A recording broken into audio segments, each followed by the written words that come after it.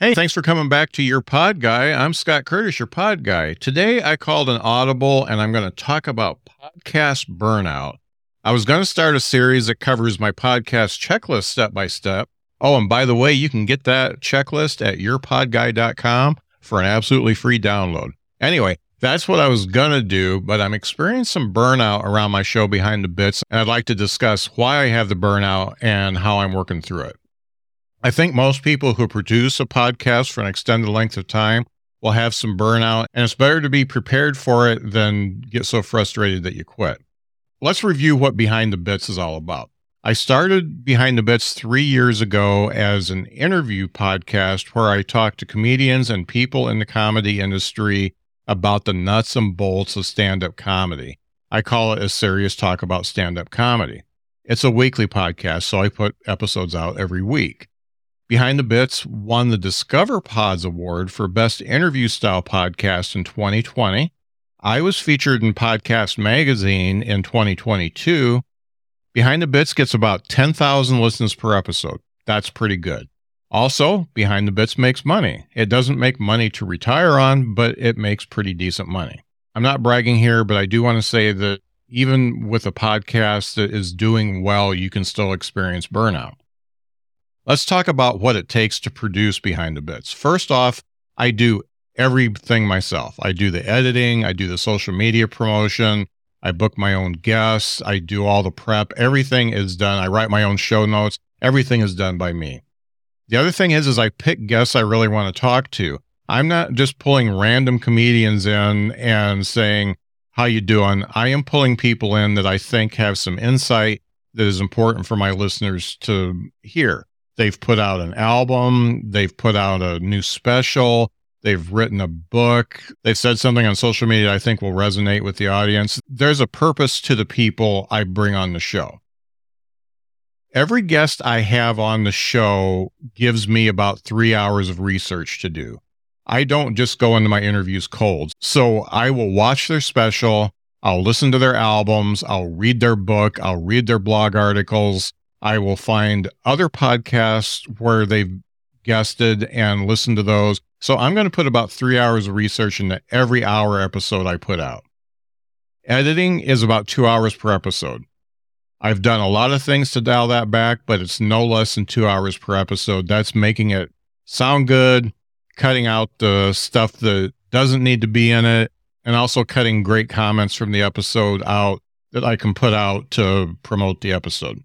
Social media is about 3 hours per week. That's me posting about this week's podcast, last week's podcast, a classic episode that you might want to listen to, just making sure that Behind the Bits is on top of people's mind. I also spend about an hour a week looking for sponsors.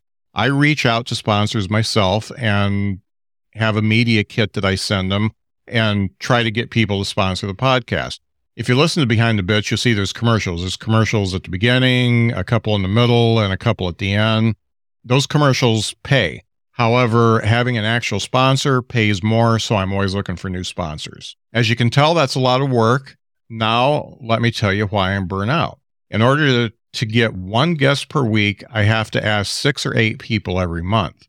Some folks don't return my email. Some folks say no. Some people say, I'm really busy right now. Let's do it in 3 months. I have to make sure I have a steady stream of guests coming in order to get that one episode out per week. Now, after I schedule my guests, I get some no-shows.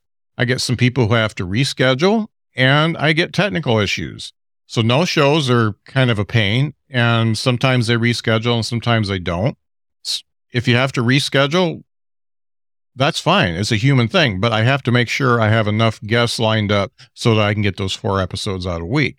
Technical issues, it may be on their end, it may be on my end, it's usually on their end, and it's usually they don't know how to connect their computer or their phone correctly to get decent audio for the podcast.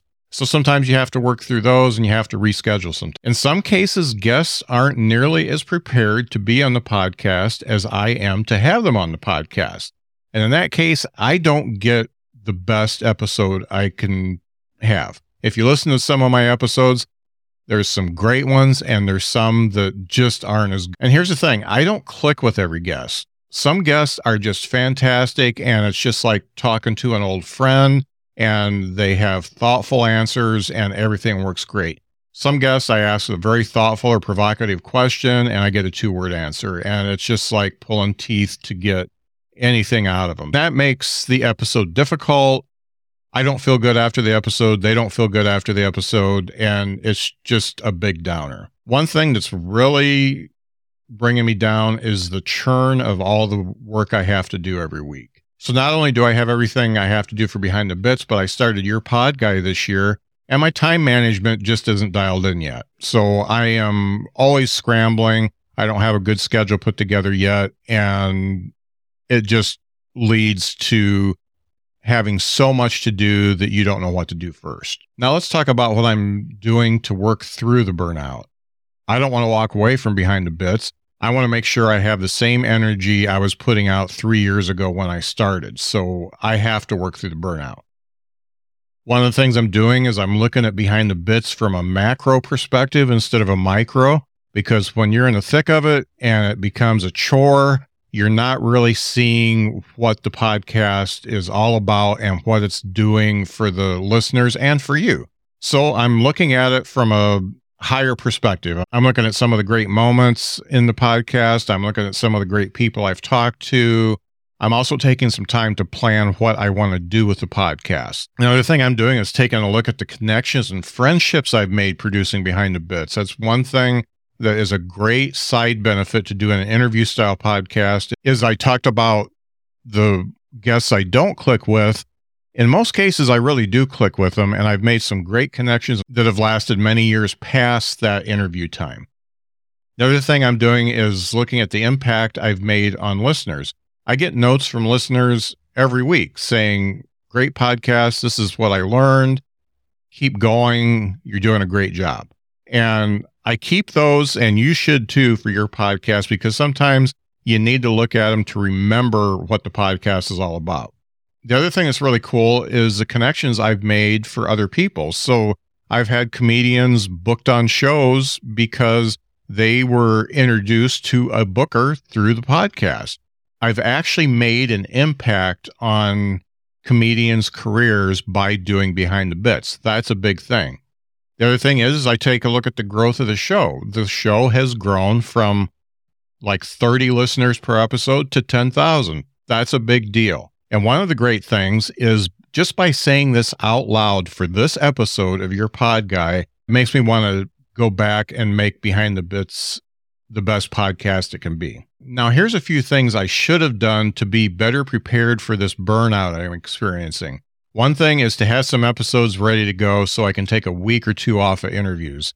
That means doing a bunch of interviews one week and then taking a couple weeks off so that you don't have to worry about that part. You don't have to worry about the preparation.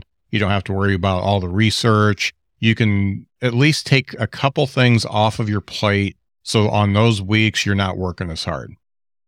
Another thing I can do is just take some time off of social media. You don't have to be on social media every day promoting the podcast. And the funny thing is if you walk away for a little while, the algorithm puts your posts up a little bit better when you come back. Taking a little time off of social media is not necessarily a bad thing. You don't want to go completely away from it, but if you take a week off, it's okay.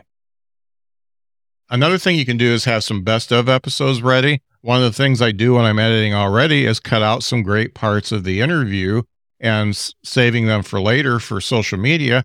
Why don't I just put a whole bunch of them together and have some best of episodes ready for those times I don't have an interview ready to go? Now, your podcast may be an interview podcast. It may not be an interview podcast, but whatever the format, you may go through the same burnout that I'm going through right now. Please be prepared for it. And if you're prepared and you get that burnout, allow yourself a little room to breathe and have the episodes ready to go up. Have your best ofs ready.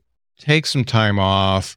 Take a little time off of social media. Whatever you need to do to refresh yourself and come back and do the best podcast you can. I hope this has been helpful. I really kind of did it off the cuff, as you can tell.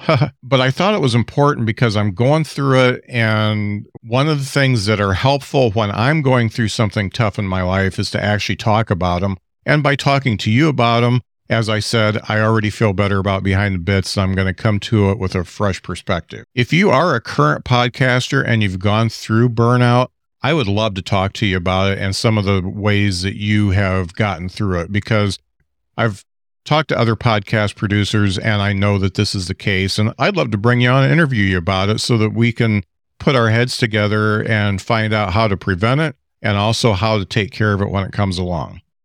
Now, I expect you'll have questions, and I'm here to answer them. You can shoot me an email at scott@yourpodguy.com, and I'll answer them right here on the podcast. You can also use a cool tool I'm beta testing called Ask Answer. With Ask Answer, you just grab your phone and record a video asking me a question. I'll answer it. I think that's pretty cool. Just click the link in the show notes to ask me anything you want about podcasting. I'd also love some feedback. Is the information I'm presenting helpful to you? What topics would you like to hear about?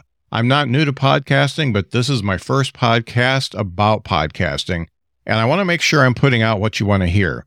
In producing 4 podcasts, I've become obsessed with great podcasts, and I want to help make yours great too. That's what Your Pod Guy is all about. Make sure to follow Your Pod Guy on Instagram, Facebook, TikTok, and LinkedIn by clicking the links in the show notes or just searching Your Pod Guy in each platform. If you like what you hear, subscribe on your favorite podcast app and leave a review to help me reach more podcasters and aspiring podcasters like you. Head over to yourpodguy.com if you'd like to book a free consultation. And while you're there, join the mailing list for more great podcast info delivered right to your email. In the next episode, I'm going to start my series on the podcast checklist. I promise I won't do another Audible. Thank you for listening and have a great pod day.